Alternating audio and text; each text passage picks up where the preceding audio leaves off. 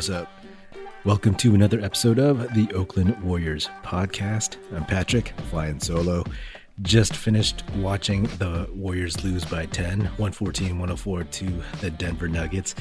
And I gotta say, that game was kind of meh. The Warriors' effort seemed a little bit iffy. Don't know if it was the thin Denver air or just the travel or just the malaise of the days. But yeah, they didn't look very sharp. Their defense seemed pretty slow. Denver, they were getting a lot of wide open shots, a lot of wide open threes. And on the offensive side, just felt kind of sloppy, really discombobulated turnovers. Just the movement just seemed off. It didn't seem like everybody was in sync. So not the most exciting game to watch, to be honest, you know. No one really stood out to me in terms of playing that well. I mean, Steph had a good game shooting wise, but, you know, he felt a little sloppy out there, had quite a few turnovers. Draymond missed free throws, missed the shots that he took. Felt kind of, you know, like he didn't have a huge influence on the game. Andrew Wiggins, he had his 16 points.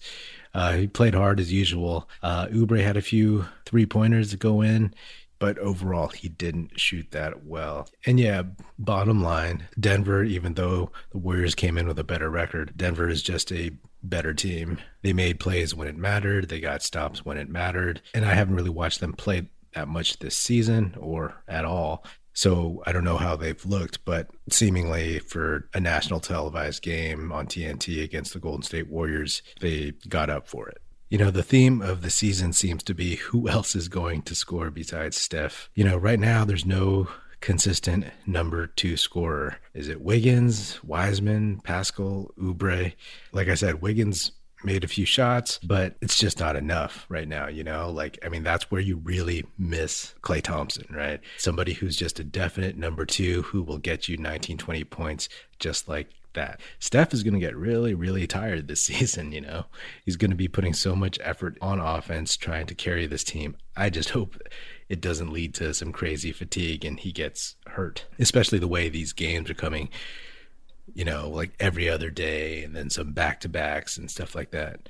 James Wiseman, once again, showed some flashes, made a lot of mistakes out there. He played okay against Nikola Jokic. I mean, not great. He got abused a few times on defense, but considering he's probably never played against a player like that, you know, I appreciate the fact that he was up for the challenge.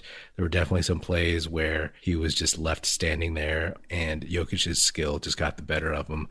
But hopefully now he has this experience and next time he'll learn from it. James Wiseman also threw down a couple of dunks. The first one on Bol was clearly retribution for a dunk in the first half, or an attempted dunk where Bol blocked his attempt. In the second half on the pick and roll, Wiseman rolled, Steph kicked it to him, and Wiseman took off from pretty far out and just threw it down with his left hand over Bol. And actually, Wiseman almost looked like he was going to smile running back down the court. That dude doesn't smile a lot on the court, so I'm sure he enjoyed that. He was also relatively decent on the perimeter, you know, picking up the smaller guys like Jamal Murray. I mean, he wasn't perfect, right? But at least, you know, it's always good to see that he can get down into that defensive stance and check smaller, quicker guys. He'll get beat a lot, but at least he's showing that the tools are there. Still a long way to go, though. I hate to say this, and this is not like one of those moral victories, but it's good to know that these games sting, right? That means that we expect more from this team, that they're not the bottom feeders that we saw in the first 2 games of the season. But how are they going to get better? They're going to need to find that second consistent scorer that other teams have to game plan for. My hope, it's James Wiseman. If he can get 15, 18 points a game, I mean, I know a lot of his points in this game were garbage buckets, but if they can start hitting him more consistently on lobs, on pick and rolls, on give and goes, just all that rim running stuff, and he himself needs to improve, get his hands ready, you know, slow the game down a little bit somehow in his mind. then maybe he can be that consistent, trustworthy escape valve when Steph, especially in that starting lineup, is just swarmed or is just overwhelmed or just overworked, whatever it is, just so that he doesn't have to carry the whole load all the time. Because right now in that starting lineup, you have Steph, you have Wiggins, and you have Wiseman, because Draymond Green isn't going to score. And Oubre, he might score, but every team is going to be like, yeah, dude, go ahead. Hey, we got like a 15% three-point shooter. Go ahead, enjoy it. Best of luck to you. So if Wiseman can actually become more of a threat, it changes their season a little bit more, right? Like he started off strong this season. Now he's showing growing pains. Is the next step? Is he going to be able to really dig his heels in and start showing that improvement, like giving the results? I hate to say it, and I hate to put the pressure on the rookie, but we know what we have with all the other players on the team. And we know that if Andrew Wiggins is going to be your second best player every night or your second best scorer, you might be on the very edge of being a playoff team. But if Wiseman can change the complexion of this team, the dynamics on offense and the other team's defense, then that's potentially next level shit. You're listening to the Oakland Warriors podcast. Did you know Oakland Warriors is a website too? OaklandWarriors.com offers a collection of Warriors t-shirts that are comfy, classy, and cool. Fit for a real Warriors fan like you. Forget basic tees and boring designs. With Oakland Warriors, you can show your team pride with those in the know. I have a shirt from OaklandWarriors.com.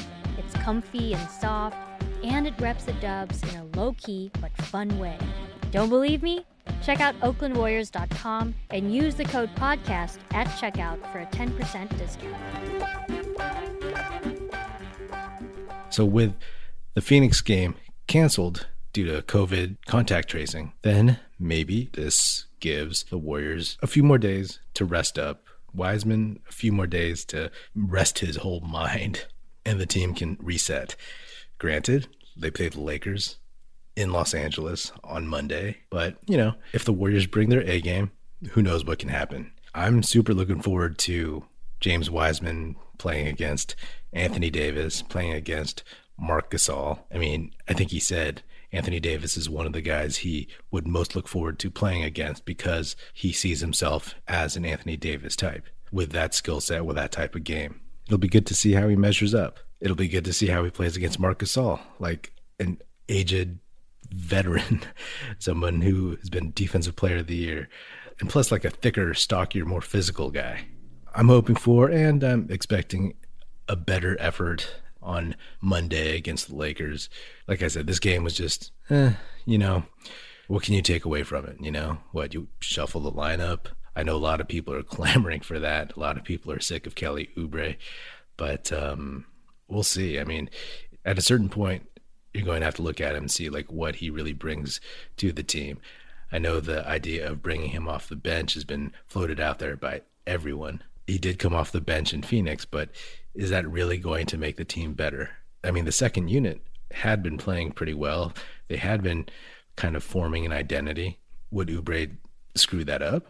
In a lot of ways, like Kelly Oubre, right now, he kind of reminds me of a wing version of JaVale McGee, someone who has a very specific set of skills, but oftentimes just like doesn't make the right play or is just a little off in terms of his floor game.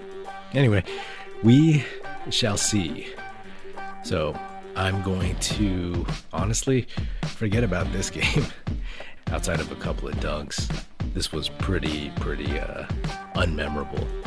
Anyway, that's another episode of the Oakland Warriors podcast. Be sure to subscribe wherever you listen to podcasts and check me out on Twitter at Patrick Epino, E-P-I-N-O, or at Oakland Warriors. And check us out at oaklandwarriors.com. That's it. Music in this episode provided by Paper Sun. Special thanks to Paul Amardo for production support. See you next time, and go Dubs.